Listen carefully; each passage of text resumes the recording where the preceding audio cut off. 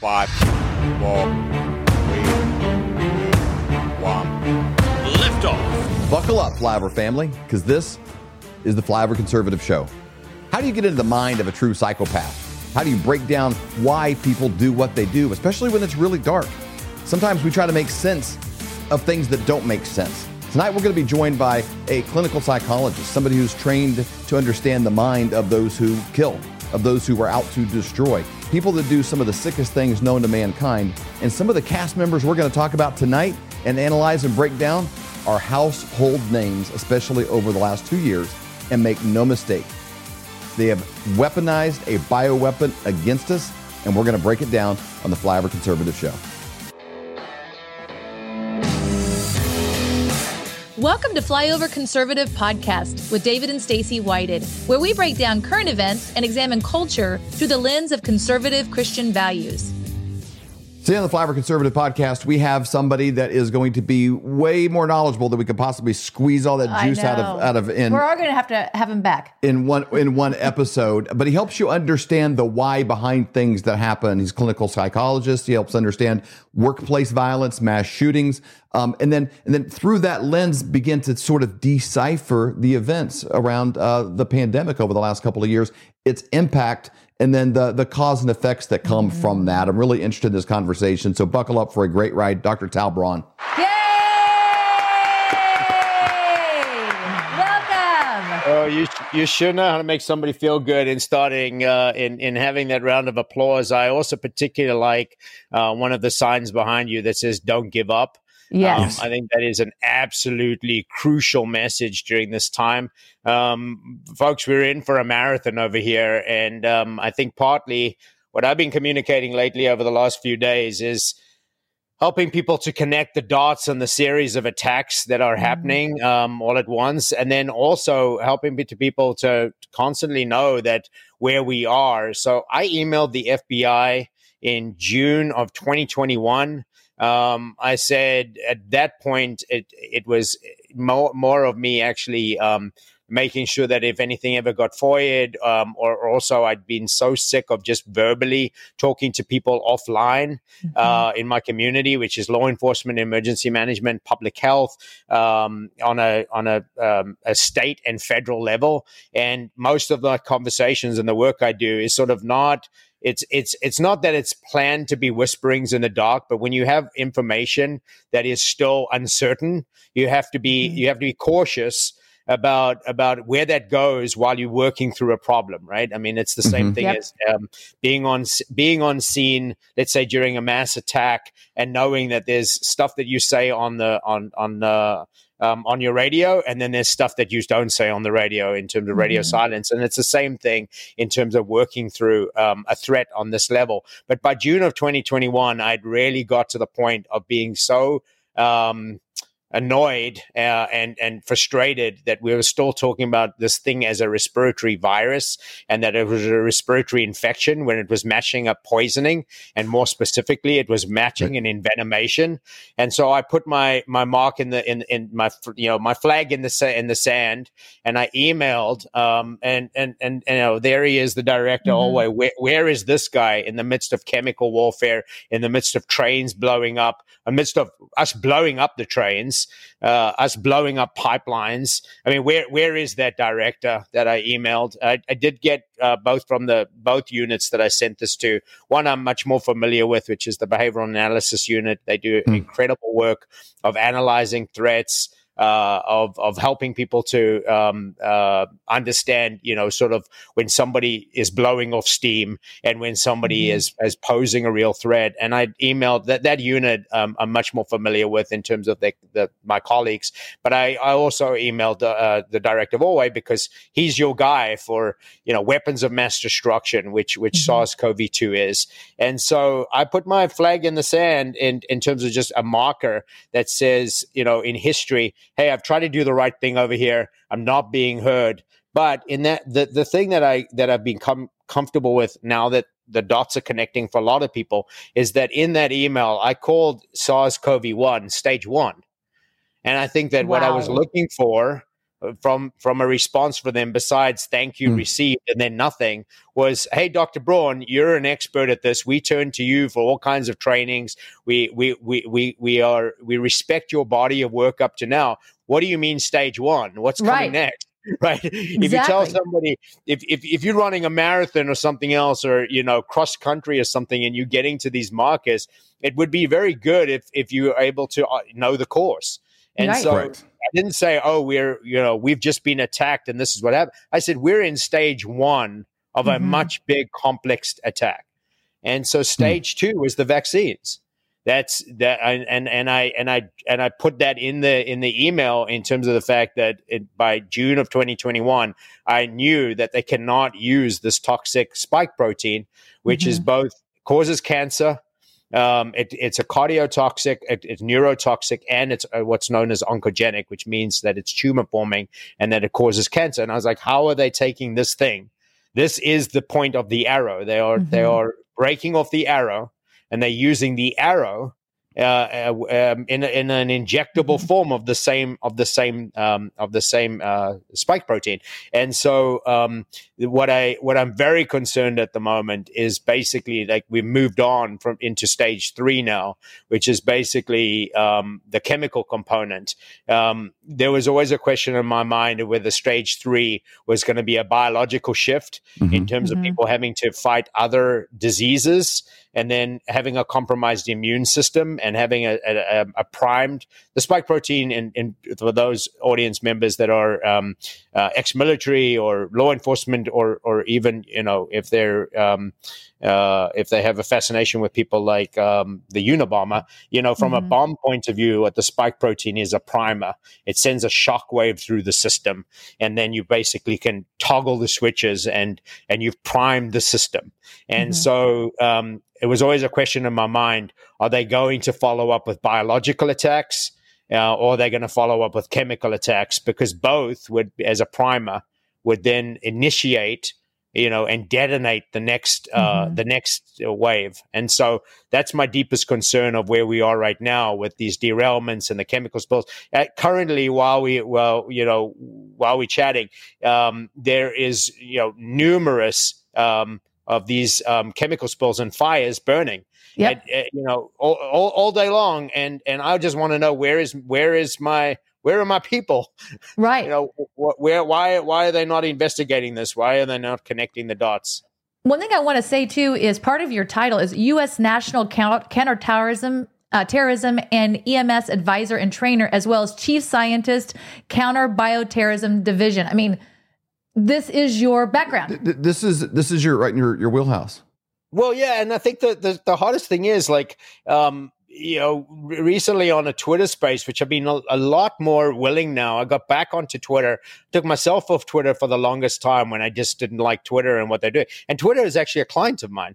A very small contract job that I did was actually build their active shooter training and specifically trained one of their officers that were getting major threats after they were pulling off international terrorists. And so I went over there and they were deeply concerned about violence and about, somebody walking in there. And I did a training for Twitter. So, the behind the scenes that I've been involved in, if somebody had said, what have you spent 10 years doing? It's trying to help people to not focus on a weapon called a gun when it comes to killing mass amounts of people. Yep. Obviously we know that entire conversation has been politicized and weaponized, but from a standpoint of keeping people safe, what I saw my crucial role in doing is going to conferences, running workshops, to leaders to help them build their training programs to make sure that they weren't training people to recognize an intruder, an attacker walking through the door with some form of, recognizable gun, whether it's an AR-15 or a handgun. What about, in New York City when a guy walks into a church holding 2 big containers of gas?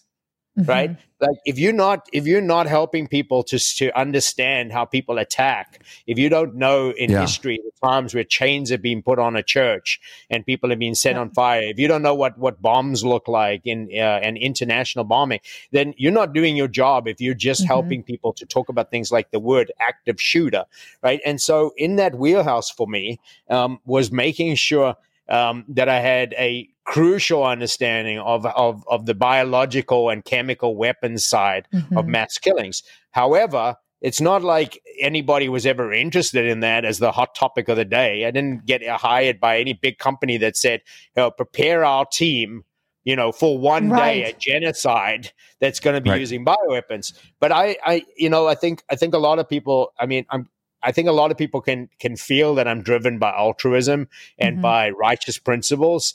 But what I'm also driven by is I just don't like being wrong. It's like I'm one of those people where like I will stay up as long as it takes. I'll work through a problem rather than having to put my head down and go, man, I got that one so badly off. I just don't like to be wrong about stuff. And so part of it is that in a conversation, let's say at a conference or being with a FEMA team that handles chemical weapons, I want to be just as well versed as the top official in the room. Let's call it ego, whatever it is, right? Bragging rights. I just like to know my craft. And like anybody else that's practicing their craft, you should always be striving for the thing that you don't know or get better at the thing that you're trying to do. And so when this happened, it took me about a weekend, and not to sound completely arrogant with this. It's just that the biology is actually not all that complicated. It took me about a weekend to understand some of the most basic mechanisms of SARS-CoV-2. It took me a little longer to start trying to work out why the medical system was, handling this so badly. And then basically, it's taken me 3 years to start learning how to communicate this to people in a way that it's plausible, that it's understandable. Which Dr. Brand, that's the big challenge there. Is not only be able to communicate it, but people have a challenge understanding why somebody would do something evil. It's like the story of the scorpion, asking the frog to help him across the river. And he's like, well, the frog's like, hey, you will sting me. And, everybody knows that story. And eventually halfway across the river, sure enough, the scorpion does sting him because that's just what scorpions do, even against his own best interest in that scenario. But people have a hard time understanding that. That's the premise of Alfred Hitchcock movies or a horror movie or anything, is people will kind of go down a long path surrounded by evil, ignoring obvious evil. Now, as a viewer, you're watching the movie thinking, this guy's bad. Don't go in. Don't get in his car. You see it on the outside. It drives you crazy because it wakes you up. You're like wanting to save people, but we sort of tend to believe the best, in people. I want to play a video clip for you here. And you break down, I've heard you speak before on some of even the similarities between Microsoft as a product and pharmaceutical companies as a product in a way that would never be allowed at a dry cleaner, to be able to ruin your clothes, then sell you the fix. But to understand the brain behind somebody that would do something so evil that people can't believe it. They just kind of keep walking down that path. Before you play the clip, if you could pull back up that picture with Bill Gates, the one you just showed, the scorpion. Yes. Yeah. With the frog? I think that what you're highlighting, David, really, well articulated, is that not only should we know that it's pretty easy to predict someone's behavior based on you have a lifetime's worth of somebody's doing. It's very difficult to predict human behavior on day one from birth, because there's a world of experiences. You've got some genetic information, and then that little child is going to go through a whole bunch of things that are going to shape that child. What we know about personality, for example, though, is it's pretty fixed. And so a scorpion is a scorpion. And I think that this parable is a great way of understanding. And when you've got people that by their very nature can't help themselves, then it is society's role to help everyone else, including that person, not do their thing. Like this is part of the challenge of the last couple of years of work for me. Yeah. Is that from a righteous point of view, when you know that you're dealing with a scorpion, right? Let's before we go back to Bill Gates, I'd make a comparison. Bill Gates for me is the living older version of somebody like Adam Lanza, who killed people at Sandy Hook. You've got somebody who basically, if you understand their nature and you understand their destiny, the trajectory that they're on, we have a compassionate responsibility to make sure that everybody, including that person, stays safe.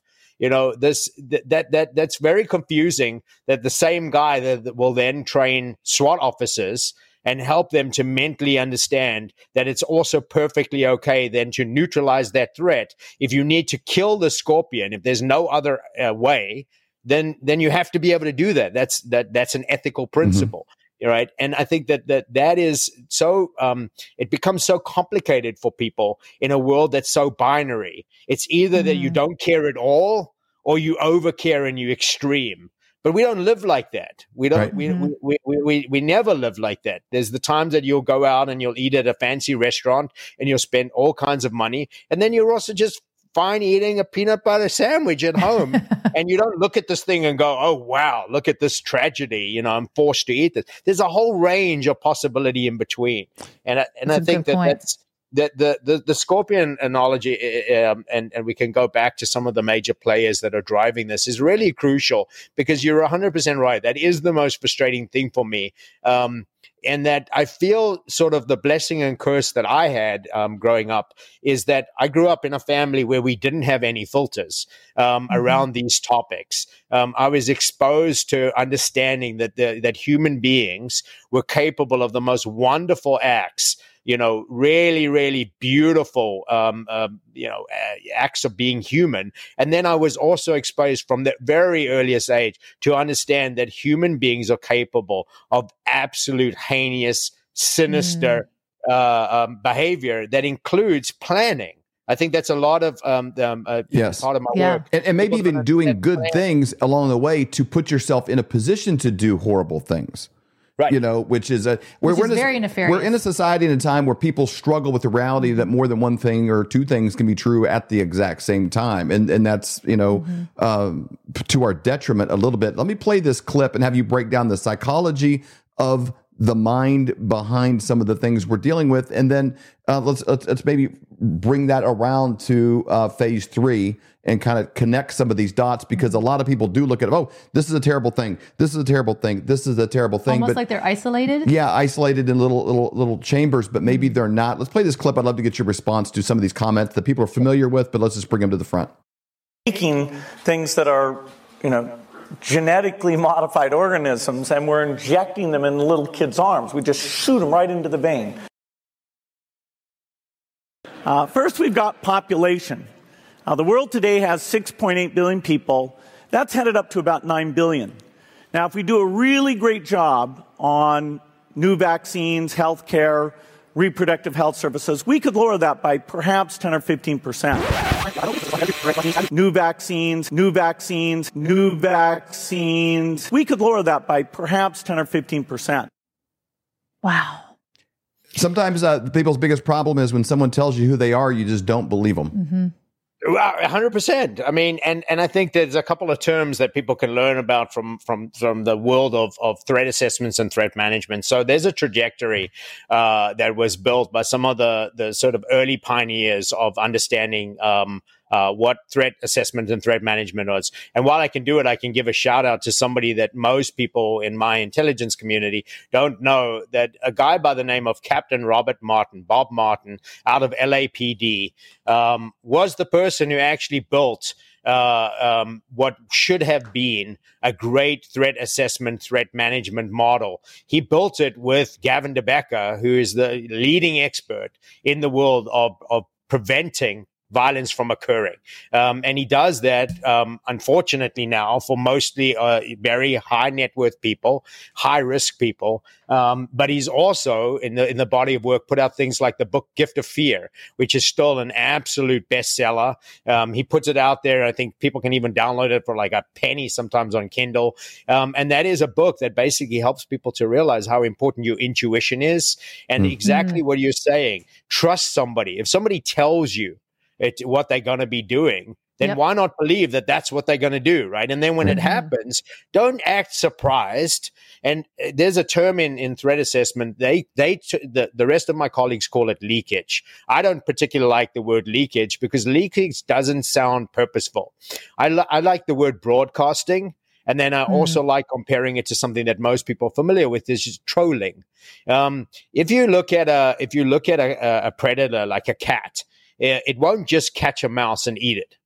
It plays with it. Yep. And it plays with it not only because it's enjoying it, right? There's thrill in it for it, and that it's creating an entire system of learning. We learn through play.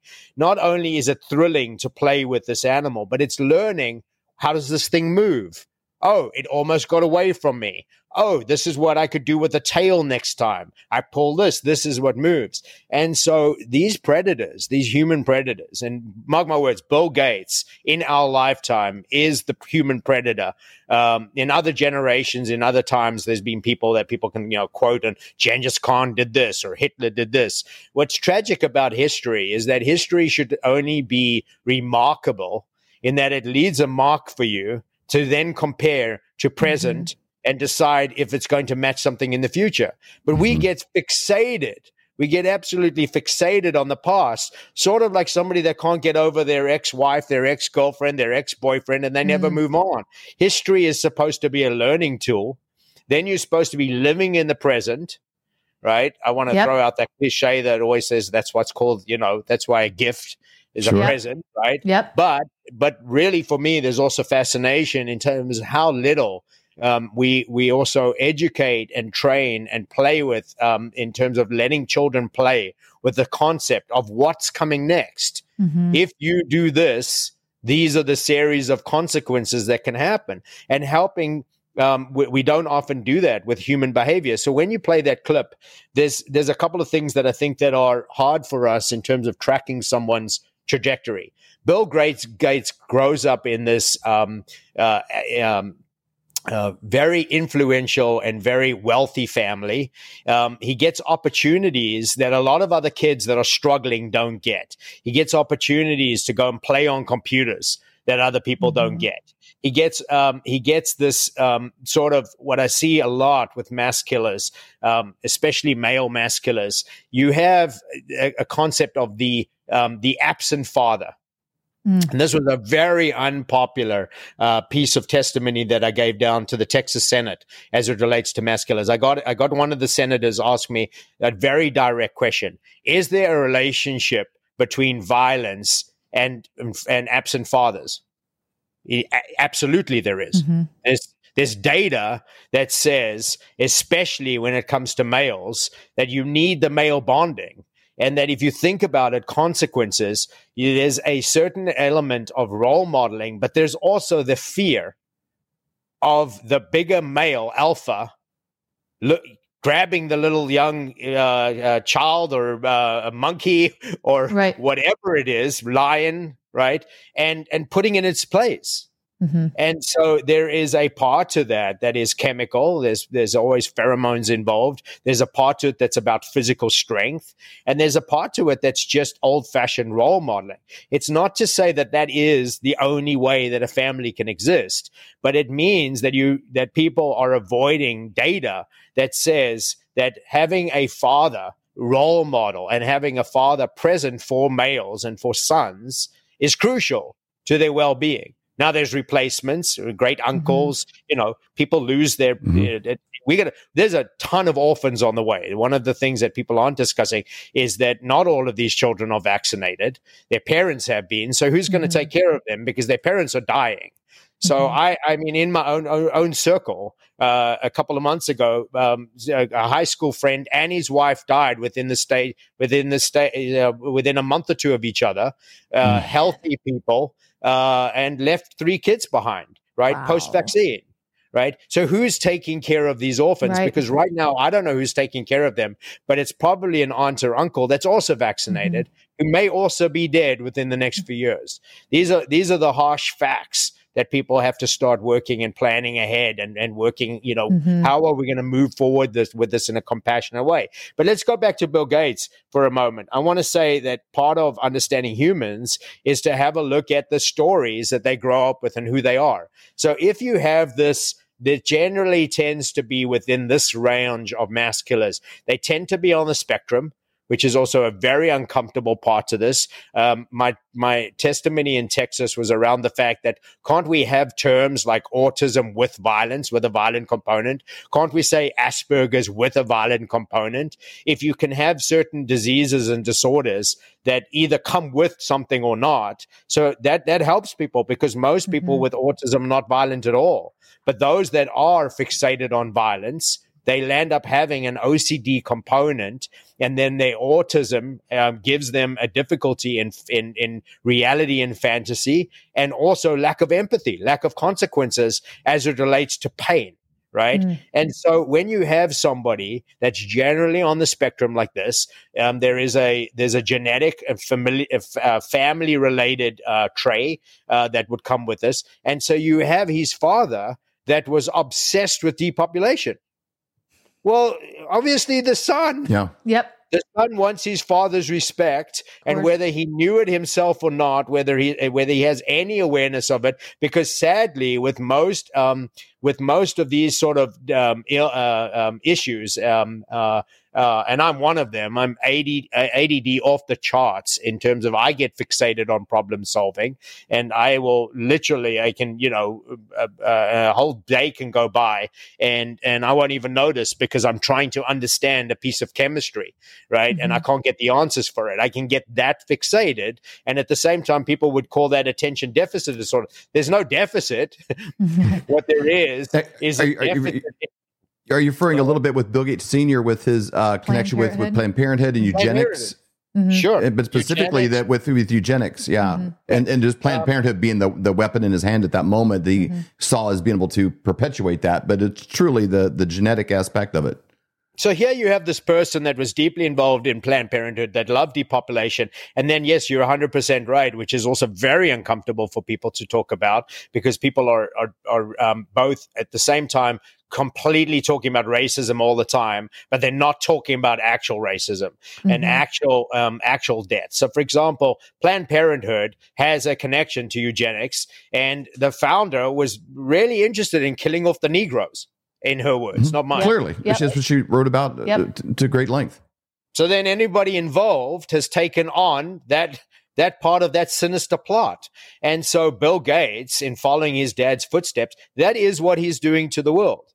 And it's really strange that you both of you can see it. Probably most of your audience knows this, but we're in a silo. Because people don't understand. They see Bill Gates as this software nerd. They see him as a brilliant businessman. They don't see him as somebody who looks at the world the same way as he did as a teenager. It's a board game.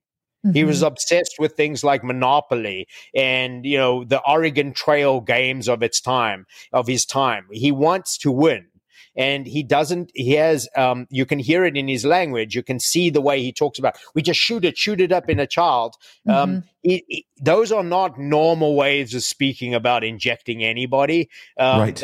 They're not normal in terms of why is he smirking? There's something that the audience can learn about called duper's delight, which is a certain smirk that psychopaths have, which means that when they're talking about something they're getting away with, a crime, a conspiracy, some sort of sinister plot, an action, a lie, they can't help themselves smile. It's a neurological feature that is, they can't turn it off. I noticed that in Klaus Schwab. I actually have watched some interviews on him, and I noticed that in some of the things that he said that would sound so terrible. It's changing you. Like when he said that, I've noticed the smirk on his face. It's like scary. I get a smirk, and it's that, once again, it's that predatory response of playing with the thing. I've caught you. Now I'll torture you a little bit. I will learn about you. I'll learn. And it's the enjoyment. Now, there's a part to it there's a reason why that comes with a smirk. And it is because most of these psychopaths, they function at a much lower resting heart rate and much lower resting physiological features of anything that we would call anxiety, stress. They just don't feel it. And so when they do, in terms of getting away with a crime, looking at their scoreboard, the ticker numbers of COVID deaths, this is the time where they're getting a rush. Now, I won't go into detail with it here, also because it starts getting a little too weird for most people, but there's obviously a sexual component. I mean, with every serial killer, with everything, there is also that feeling that it is tied towards their sexuality, because nothing else is actually, they're not feeling anything else. So during those puberty years, going out and when they skin an animal or something, it's actually tied to the normal feelings that people should be getting about being aroused by a human partner. They being aroused by death and destruction. There's a sexual component to all of these people. And then lastly, I just want to show in that clip the thing that makes me the most sad about it, in terms of people not reading the body language, is his wife, ex-wife now.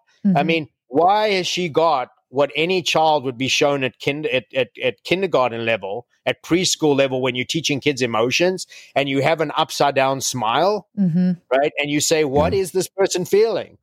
And the person's supposed to go, they're sad. Yep.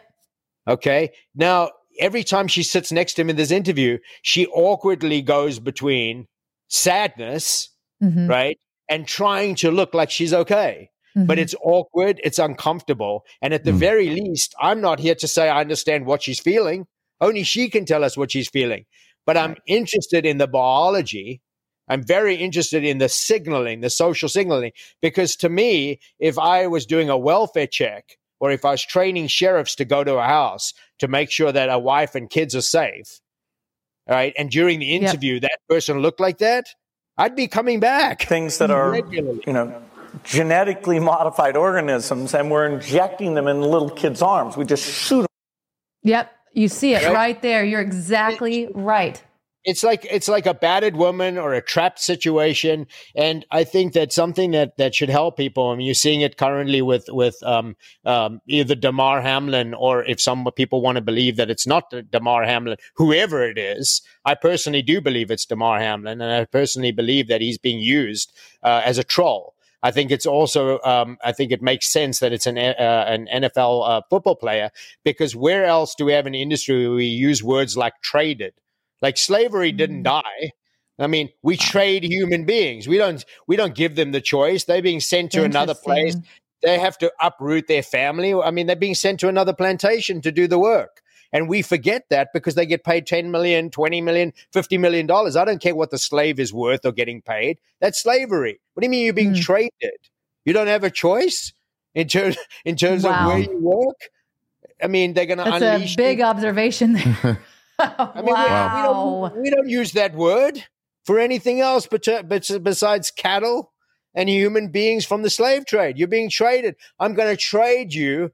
I'm going to take 3 of your women if you give me that big man. I'm going to trade you, right? And so you have this person who, for whatever reason, either because he had a heart attack or he didn't, or whatever the sinister reasons are, he is now being paraded around and he's being told, dance for a quarter and you'll do this. And I think that's the same thing in terms of the body language. A lot of these people, in their actions, they just look like they're hostages. And I think a lot of people feel like that. I think a lot of law enforcement felt like this, and that they can't wait to retire. I think a lot of teachers feel like this teaching now. I mean, we are all part of being trapped in systems that we are feeling more and more like caged animals, right? And then we have to ask, well, then who is the zookeeper? And to me, in our time period, the biggest they are people like Bill Gates, who basically run the system. But then you have to look at Peter Fink, for example, from BlackRock. right? We talk about these big companies. We talk about BlackRock or Vanguard, but we forget the people. We forget to mention the people that are involved. We sort of like, lately I've been doing it myself. I've been paying attention to the awful things that DOD is doing. But is it DOD? No. I mean, I can't hold our whole armed forces and go, oh, they're all doing cruel, bad things, right? We have to make the human beings that are accountable for the awful things in our world. I really am very thrilled that you brought this level to this conversation, because I don't get that much opportunity to speak about it. But it's the same discomfort, is that if you have a president who's sniffing the hair of young children, Right. if you have a president who's awkward with their hands, right? If that was somebody's uncle, or if that was the head of the Scouts, or if that, then people would know what they're seeing. Yep. Right. But because it's the president of the United States, they get a pass. Well, not in my world. Like there's no way I'd walk in with family members and go anywhere near. There's just no way. And then once again, what is that body language? Right? Yep. It's a predator right there. Look at the little girl. There's a million what pictures of girls pulling away and because very uncomfortable. Just like you said earlier, it's intuition. It's even a little girl knows this is not right. Yes, she can't help that. I mean, this is supposed to be the greatest moment, right? This is supposed to be the greatest moment in her time. Right. What I'm about to say now, I'm going to lose maybe the two of you and probably the majority of the audience, but I'm going to point out something that I think is very important for people to know, is that there was a moment for me that I got very troubled by something that President Trump had done. And it's in the same wheelhouse as this talking, that we have to understand and analyze human behavior for the safety of all of us. So there's a moment where President Trump is talking about launching missiles into a foreign country, and he's being interviewed by a reporter, and he's more interested in speaking about the chocolate cake that he had with the Japanese prime minister. That is deeply, deeply troubling. If I was doing an interview, and I was worried about, a perpetrator of crimes, or if I was trying to work out whether somebody had it in them to be able to create massive harm, personally, that's all I would need. Right? Now, that is obviously, and I can see David's like, man, I don't know if we should have had this guy on. No, I didn't see the interview. Everybody's open to investigation and breaking things down, and no political leader is a deity, and I don't know if he's deflecting or changing subject or Well, what I can say is why I bring that up is that for us to get out of this mess that we're in, we need to stop having idols of any form. I agree. Totally. Nobody's above investigation. Well, the first thing about having somebody in an idle position is it negates your own role in fixing the thing in front of you, the pothole in your own street, because then you're off the hook. Well, I'm not this great God I've made of this person he should be fixing this. And it takes God off the throne. And it negates me of my responsibility to do the next right thing in my own life. That's exactly it. So when you're looking at with the troubling pattern that we've had, is that the human beings that we've put in leadership positions, they do not have the human empathy that's needed to bring us all home. Right? So they don't have. So when you're talking about killing people with missiles, you do not talk about chocolate cake as the thing that you remember that day. Right? That is a lack of empathy for your actions. Right? It is the very thing that's troubling most conservatives at the moment. Why is Donald Trump not talking about the vaccine damage and injury? Sure. It's a major problem. It's something we get every day. That's right. And it's the same reason. He just can't see it. Now, a good leader and a righteous leader will always have people within your circle to bring you the things that you can't do. Your trusted folks to be able to say to you, hey, this is the part you're missing about this. You are not really understanding how badly these people are hurting. Right? You can compare it to I wonder if I think it's a prime minister, Golda Meir in Israel. She during wars, she would make her staff wake her up every time there was a death of a soldier. Yeah, I've heard that. Right? I mean, because what you're doing is then you're not losing the fact that somebody's family member just didn't come home, right? The further you are away from the smell of death, the less it bothers you. And I think, Dr. Tao, I think also something that we've even heard about President Trump, obviously I don't know him personally, but he doesn't seem to do a very good job of choosing the people around him sometimes. And what you're saying there of even waking him up, having somebody around you that's like, hey, wait a second here, that's not right. You need to reevaluate that. Absolutely. And then I think that that's also a very difficult form of leadership is choosing wisely and then also trust, right? I mean, you're in a huge position of authority. And then in a world where the thing that's being decayed the most is trust.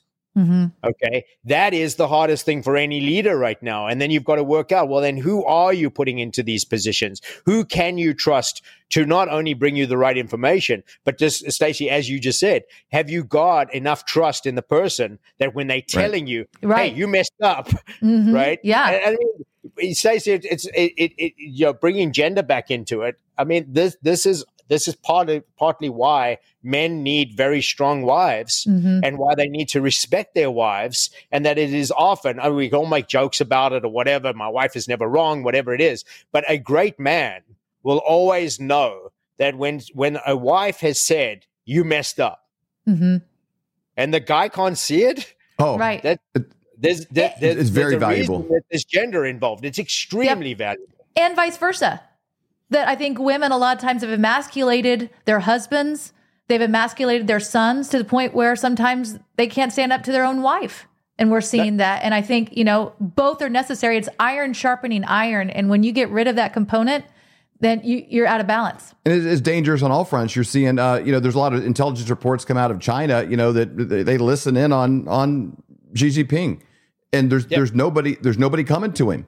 It's silent. It's silent because there's nobody allowed to bring, countering opinions there. And that is not a great place for anybody, to be. And we've created a little bit of a world here in our space, in the United States where could a truly kind, could an empathetic person rise to that level of position, or would they ever want to, in the destruction that the media would bring on their life and all of those things. So it's really hard for us to even, I don't think anybody would say there's been, very many presidents that is the best representation of the best of us, into that person. I think you're 100% correct. And it makes me think about how I sort of had always this deep desire to see a world being run by deeply empathetic people. But I think that there's a trap in that. I think it's flawed because I don't think that human beings could ever do it, in terms of the fact that I think that's why we have such respect for somebody like Jesus Christ. When we get close, when we see somebody, when we know that somebody's godlike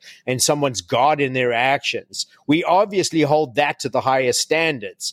But whether that's something that is extremely rare, because it's the basis of the very role modeling that we're all trying to be, or whether it's not really the purpose, whether the real purpose is to let us know that that's who we ought to be.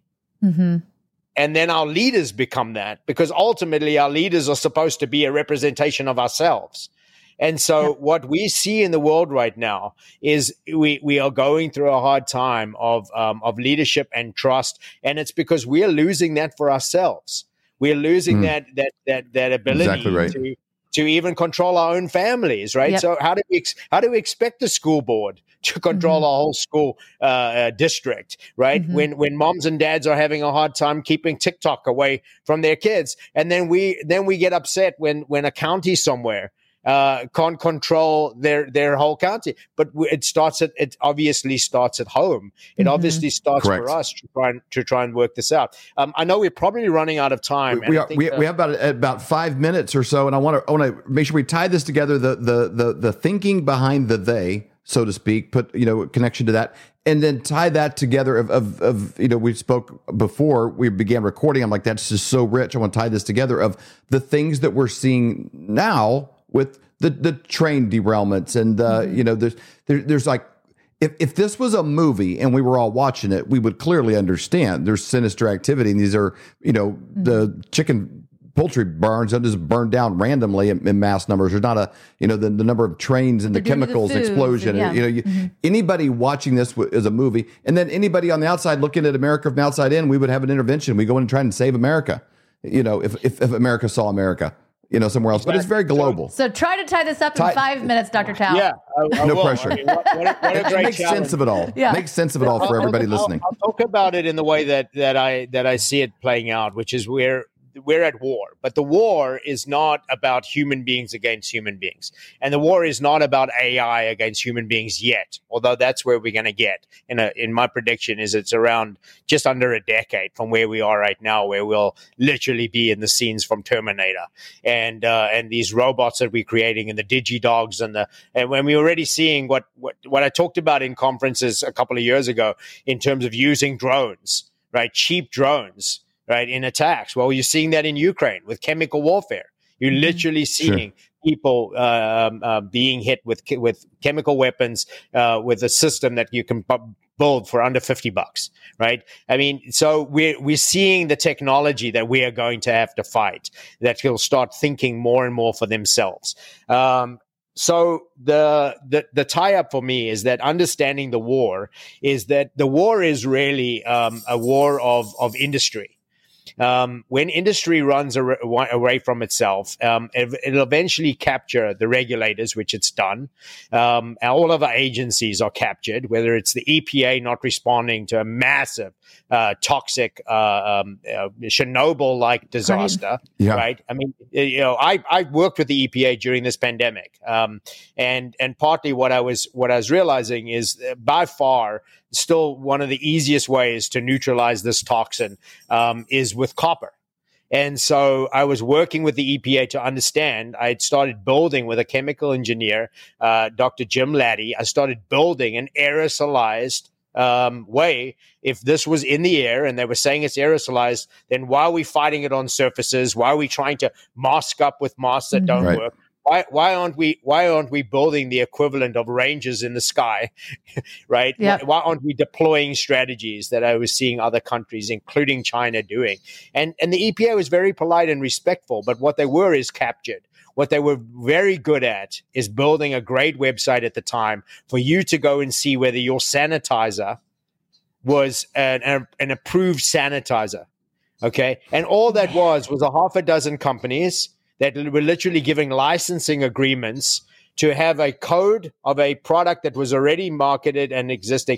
But you would be able to bring out David and Stacy's hand sanitizer, and the EPA would give you a new code if you had a royalty agreement with one of the big chem companies. Wow. Right? And they were nice about it. They were trying to help me to get rich and to do my work, but I wasn't interested in that. Those solutions weren't what was needed for the nation. In my opinion, those solutions were not needed for the senior homes. I know we probably got 3 minutes, so let me talk about warfare here.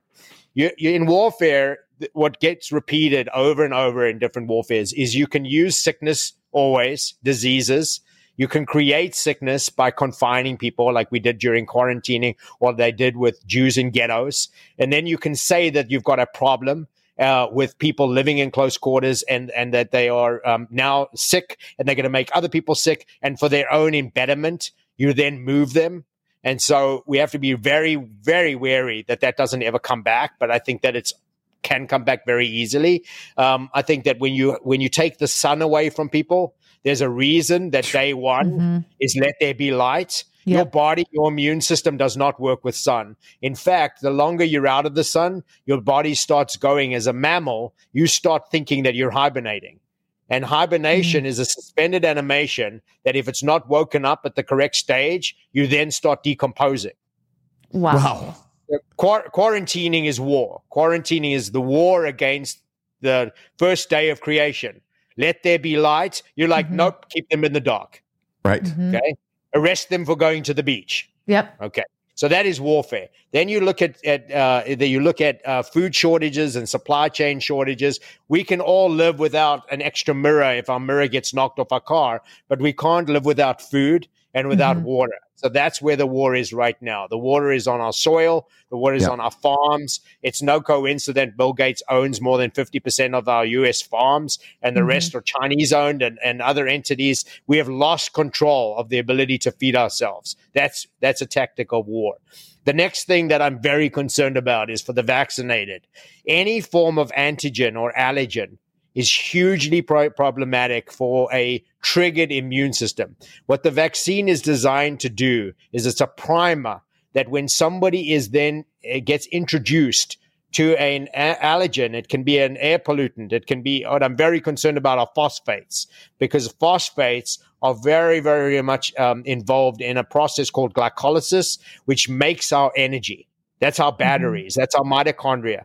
What phosphates will do is it changes our body's ability to make what's called ATP, which is what we live on, our energy. It starts making 1 instead of 2. That's fatigue. That's death of cells. And so chemical warfare is the stage that we're currently on. These fires, there's the burn-offs, that is putting pollutants in the air. There is a direct relationship even before any of this started happening purposefully. There's a direct relationship of any country in the world that had heavy pollution and what they were calling death from COVID. Because the minute your body is dealing with this spike protein and air pollutants, you're going to have a hard time. Now, most people's infections with a wild form of spike protein, most people will have had that chelated out of their body naturally. Their body will fight it. Their body will learn about it. Your innate immune system will take care of it, especially the children. But when you introduce the spike protein as a primer, and nobody even knows exactly what that spike protein is at the moment, there's a new analysis that I'm about to go through that will help me understand what that primer really looks like. But what that primer does is it tells your immune system to overreact. The next layer, as we wrap up, that is also another way of fighting war, is they want all forms of natural food that you can grow in your backyard, or you can raise your own cattle, or you can have your own chickens that make your eggs. They are eliminating that systematically, and that is why this war is a war of industry. It is a war that Bill Gates wants to sell you Beyond Meat, rather than you go down the street to your local butchery. He doesn't get to control your local butchery yet. There's another part to it that is part of the cycle of virus software that he's created. Virus just means a poisoning of the mind and soul. So for anybody that says a virus doesn't exist, they may or may not be right biologically, but they should go back to the root of the word, which is venom, or a poisoning of the body and mind. And so what they are doing is they're ultimately poisoning your ability to take care of yourself so that you can be sold everything. You will own nothing and you will be happy. That's the goal. Because you won't have a choice. Your chickens won't lay eggs. You will have to buy the eggs, artificial eggs that we give you. Your womb won't work, right? So we will give you a hysterectomy and we will sell you a child that we create, right? This is why it's a war of industry. It is a war on our birthright, to cycle through the process of life and death. That is your birthright. There's nothing else given to you besides life and then death. That can come before you even born for stillborns. But that is the only gift that you're ever given. The cycle of life and death. Yeah. That is what we're fighting desperately to keep. That we own that cycle. And when you look at the world through that lens, it helps you make more sense of the activities that are happening around you, because it is an attack and it's at every front, but they are connected, because there's a war on the population of humans on this planet and what it means to be human and who's allowed to be human. And that's what they're even forecasting they're doing. You guys go to drtalbraun.com. It's on here below. The link's down below. I also put a link, and Colton can bring it up, to biochemscience.com. Some of the solutions that you've come across, you're like, well, this would be helpful, and you've made available, on this site. So biochemscience.com. Colton can bring that up here on the screen. We'll have a link to that down below, and it's a range of, like you said, the copper products, some supplements, some things that like, hey, this is something you're using, and these things are helpful there as well. And I've heard you reference that. You've been on with the Health Ranger, Mike Adams, and different people. Fully endorse what you're doing there. And you know, the venom, thing, bringing it to the front. Dr. Bryant Ardis is a friend of the show, been on many times. So the circles that you run in, you're coming across great solutions to be able to help. Dr. Tal, thank you so much for your time. We really appreciate it. My pleasure. Thank you to both of you. I'd love to be back anytime you want me. Do your feet ache and throb in pain with every step you take every day of your life? Well, kiss those days goodbye with slippers from MyPillow.com. How about that flimsy, flat little excuse for a pillow that's nothing but 8 hours of disappointment, causing you pain in your neck every single night? You can wake up with nothing but butterflies and rainbows around your head with a MyPillow pillow. Those hardwood floors hurting your old bones? No more with a MyPillow dog bed. Are your towels worn thin, flimsy, more patchy than Joe Biden's memory? There's nothing better than absorbent towels from MyPillow.com. For all of these products and more, go to MyPillow.com and use promo code FLYOVER for up to 66% off. Looks like you've been sleeping well. Megan, he's back. The MyPillow guy. And you're looking good. Still feeling good. Well, just when you thought it couldn't get any better, we've got the best pillow ever, MyPillow 2.0. When I invented MyPillow, it had everything you'd ever want in a pillow. Well, now there's new technology that makes it even better. MyPillow 2.0 has my patented fill combined with a cooling fabric with temperature-regulating thread. MyPillow 2.0 is truly the next generation of MyPillow. The best sleep just got even better. Whether you have a MyPillow or not, you need to get the brand new MyPillow 2.0. Call or go to MyPillow.com now. Use your promo code, and for a limited time when you buy one, you'll get a second one absolutely free. You're sleeping even better. And cooler, too. And you're looking good. Feeling good. I knew you would. Visit MyPillow.com.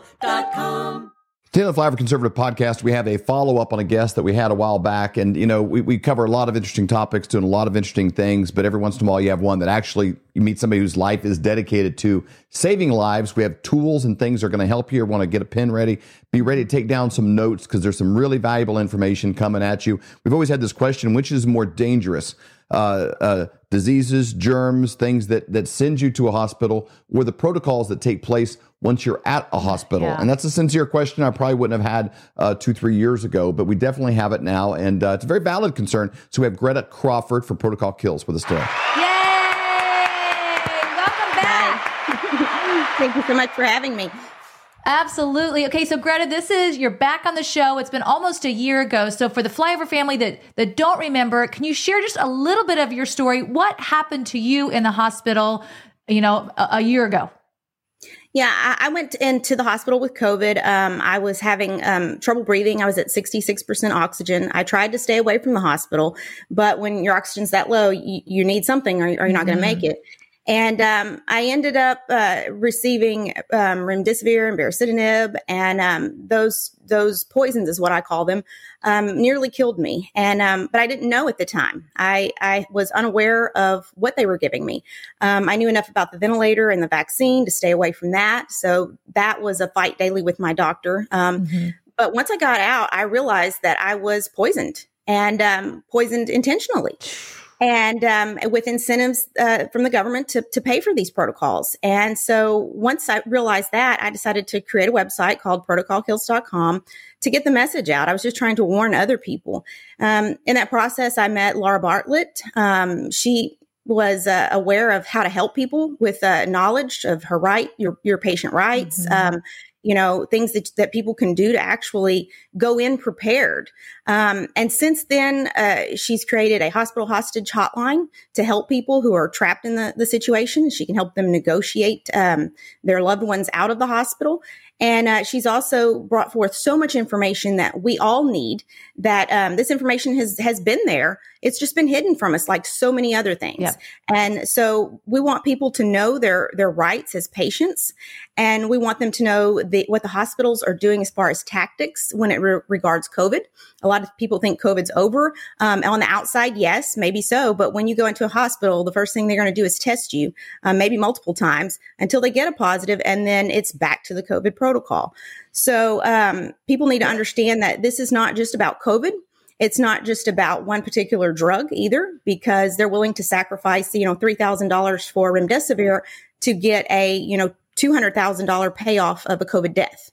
So it's very serious. And we want people to understand that, but we want people to be empowered, because you may need to go to a hospital. You may have an emergency where you're in a wreck, or you have appendicitis or something like that, and you may need to go. Just be prepared with this knowledge of your rights and the documentation in writing, because unfortunately, somebody's word no longer matters. And just be prepared. That's what we're asking you. And if you find yourself sitting here, Greta, thinking, literally, as you're talking, I'm sitting here thinking, are people still dealing with this? Are people actually still going into a hospital? And this is an issue still today. We are 3 years after this whole, issue of COVID, and there's still people going to the hospital, and this is still a problem. Yes, very much so. And Laura is on the phone daily, day and night. And sometimes I'm on there with her, trying to help her send documents and things like that. And that's what's important to have. People think, well, I don't have COVID, I'm not sick. An accident can happen at any time. So print out these documents now for everyone in your family, have them notarized and signed, ready to go. Have copies, have 10 copies, put one in your car. Be prepared, because you never know when an accident will happen. And know that once you cross that threshold of the hospital, these are not the same hospitals of the past. They're completely different dynamics. And you have to use discernment from God to find out, am I getting treated for the reason I went in for, or am I getting treated for an agenda and a payout, upon my death? Greta, those are the things you have to take in. Let me jump in with a question with her quick, because people are watching. They're like, how could this be? Because I know people in the medical field. We have family member. I got my cousin is a thing. There's no way that they would ever be intentionally hurting. And every person that goes in, every doctor comes out, Hippocratic oath, above all else, and all means all, above all else, I'm going to do no harm. Right. And so they have that. So some of us watching, they're thinking there's no way that it's an intentional. Is it? Did they get in the minds of everybody in the whole process, or is it just you mindlessly follow procedure and people are just following orders? We've seen terrible things happen throughout history when you get large numbers of people to just follow orders. Is that kind of the case? And who's the they in this? When you say they are still doing it, who is the they in this process? Well, everyone wants to say, it's pharma, it's hospitals, it's this, it's that. It's truly, in my opinion, government backed, as far as the Medicaid and Medicare and insurance. They are you have to follow the money. And so that's where the money's coming from. And, that's where I see it all coming back from. And then fear is a big factor. Doctors and nurses are so afraid of losing their job that they're willing to do anything, meaning they're willing to inject themselves with poison. They're willing to murder. So, it's a combination of those things. It's brainwashing, it's fear, it's everything. But there's a lot of good doctors, and there's a lot of good nurses. There's good and evil in everything. So you just have to have that discernment to know who is going to help me and who is going to hurt me. And that's really what it comes down to. And knowing how to, knowing your rights, so you can find that, so you can see that discernment. Are these people going to respect my wishes, or are they trying to kill me? And you gave a stat earlier. Can you tell us? You said it was a high number of people that are still dying in hospitals today. Do you have that number? Yeah, it's around 500 to 900 a day dying from COVID in the hospitals. So don't think that this is over with. It's not. That's a false sense of security. And with that, they're able to get more people in there and do what they need to do as far as making money. So you keep talking about these documents. If people go to protocolkills.com, .com. That's the website, or the website is also, you could go to ourpatientrights.com. They both go to the same website. Walk us through this website. It says forms that can save your life. Let's click on that first, and then tell us about these forms. Okay, these forms are really important. First, you have your medical power of attorney. And what I want to say to that is, don't just say, okay, well, I'm really close to my sister. We get along great. She's going to be my medical power of attorney. Okay. If she doesn't know the information that's on this page or what's going on in the hospitals, she's not going to be able to make those decisions that she would on your behalf, as if she was standing in your shoes. Okay. You want somebody that is just as informed as you are to be your medical power of attorney. Okay. And then we have doctor's directives. And on this, there is a list of items that you can, initial and say, I do not consent to remdesivir. I do not consent to baricitinib or the jab or even the flu vaccine. There's a whole list of things on there. But this documentation is really important and unlike any other because it says two specific things on there. One, it lets the doctor know that there are consequences. These doctors have stayed because of fear of losing their job. Well, this documentation says that if you don't adhere to these rights, if you blatantly disregard these patient rights, we will report you to the medical board. And that is a significant thing because they will be investigated. At minimum, they'll have a mark on their record forever. And at the most, they could lose their license. So, this is a serious thing. If they're not willing to step up and do what their oath was to, do no harm, then we have to step up and let them know there are consequences to that. And then another thing is the religious and spiritual rights. We have in there that these are our beliefs, that we do not want this, and religiously and spiritually. So if they disregard this, they're disregarding patient rights and constitutional rights. So it covers it on both bases. And then the final is the ethics committee consult. When your doctor is refusing to communicate with you, which we've seen in a lot of cases, they just don't want to tell you anything. We're just going to take care of you.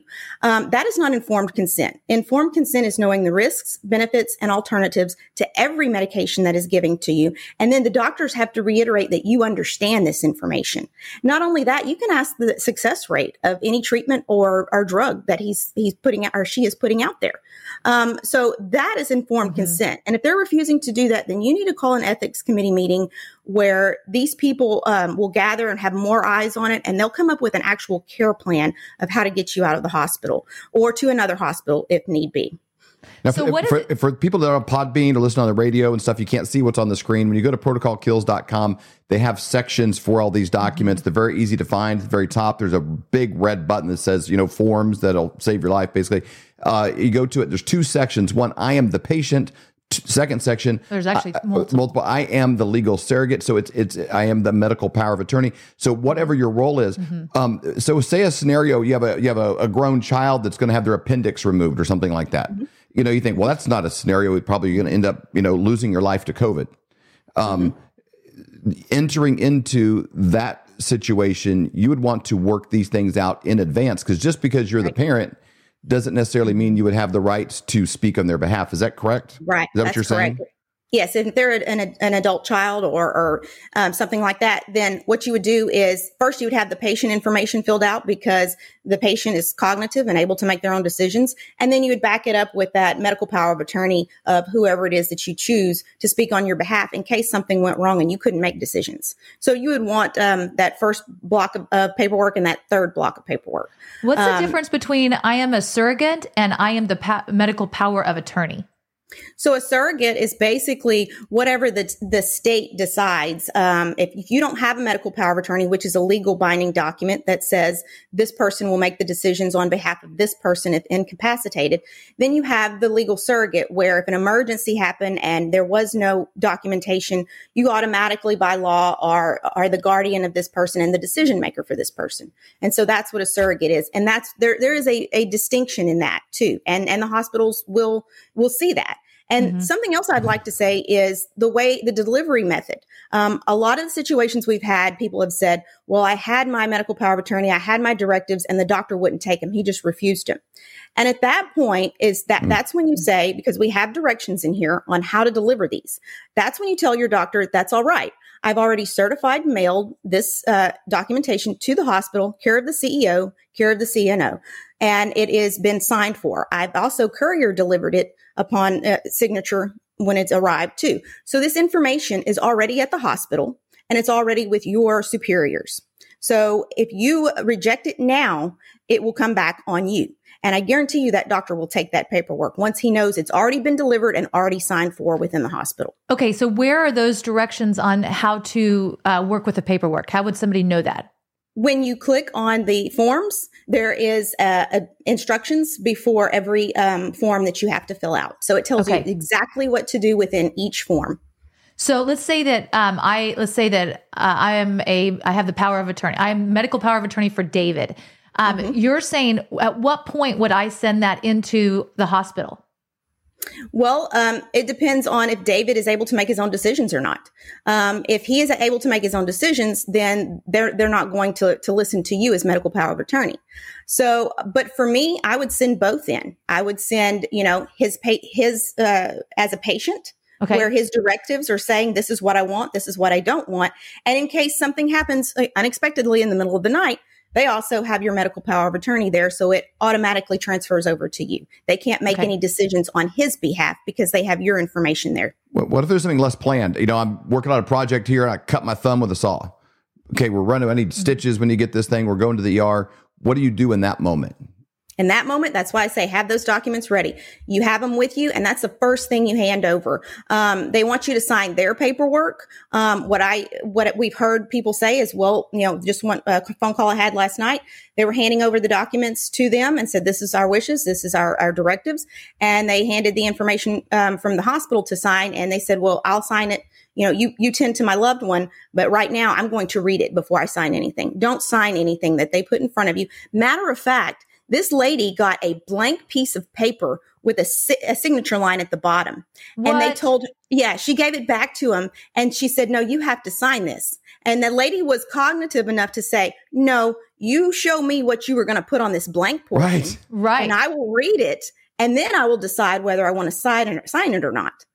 And I was just taking it back that she got a blank piece of paper. I cannot believe that. Mm-hmm. Okay, so if somebody finds themselves in an emergency and they don't know what to do, they can actually get a hold of, there is a free patient advocate they can call, 888-C19-3637. And what will they get? It's 24/7. What will they find on the other line, on the other side of the line? Well, first, you're going to give your information to the system because we have to vet everyone. We have to make sure that, these aren't calls just, trying to waste our time or, the enemy trying to attack. And once you get the information, you will get a call back immediately once everything is cleared and we know that you're a real patient in need of help. And the first person you'll talk to is Laura. She'll find out the situation. She'll find out, the questions that you need to ask if you have the paperwork and how to get the paperwork. And through the whole process, that's the thing.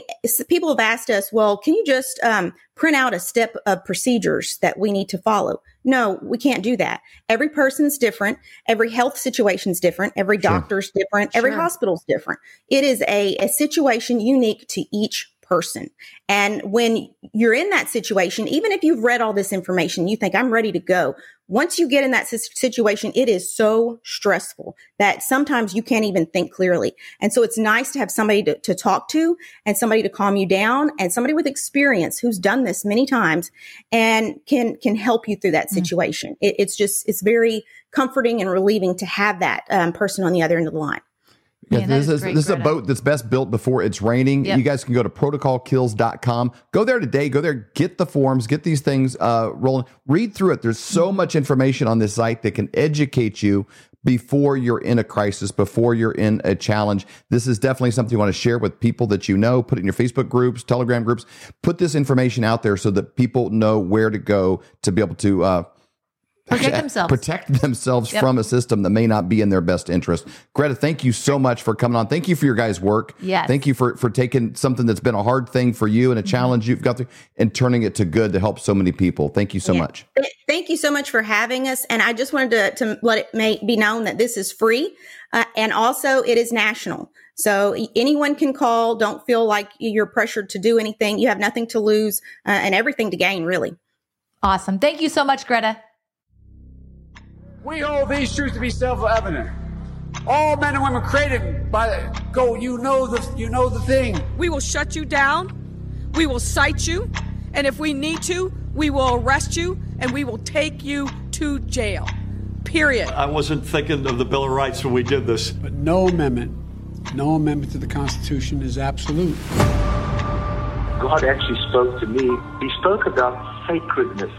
He said to me, Kim, what I place in many, many people is sacred. And if anybody touches what is sacred to me, then it is the end for them. So what I've done in the United States of America is sacred. And there are people on every side that are trying to destroy what I deem sacred. And it's not going to happen.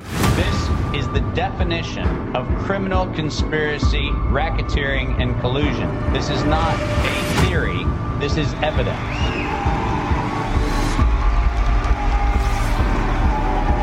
Because I have upheld this country to spread a light to the rest of the world. When you choose to go against the sacred thing that God put into the very heart and the soil of this nation, this was sacred to God.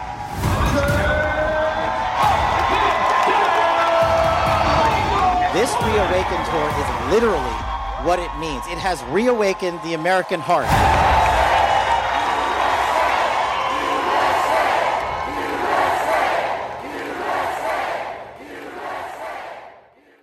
Thank you so much for being with us tonight. We are really, really grateful to be locked arms with you as we try to share good ideas and actionable items to be able to help equip people to make better decisions, to really, truly wake up, speak up, and show up. And we thank you for being a part of that. We bless you to make powerful decisions in your own life, to be encouraged, to be hopeful. There are a lot of good things going on in the world, and the more aware we are of the bad things, we can minimize those and raise up the good. And that's what we're trying to do every day here on the Flyover Conservative Show. If this show blessed you at all, please share it with somebody who you know could use the encouragement as well as the good ideas. And we will see you again tomorrow. Peace out.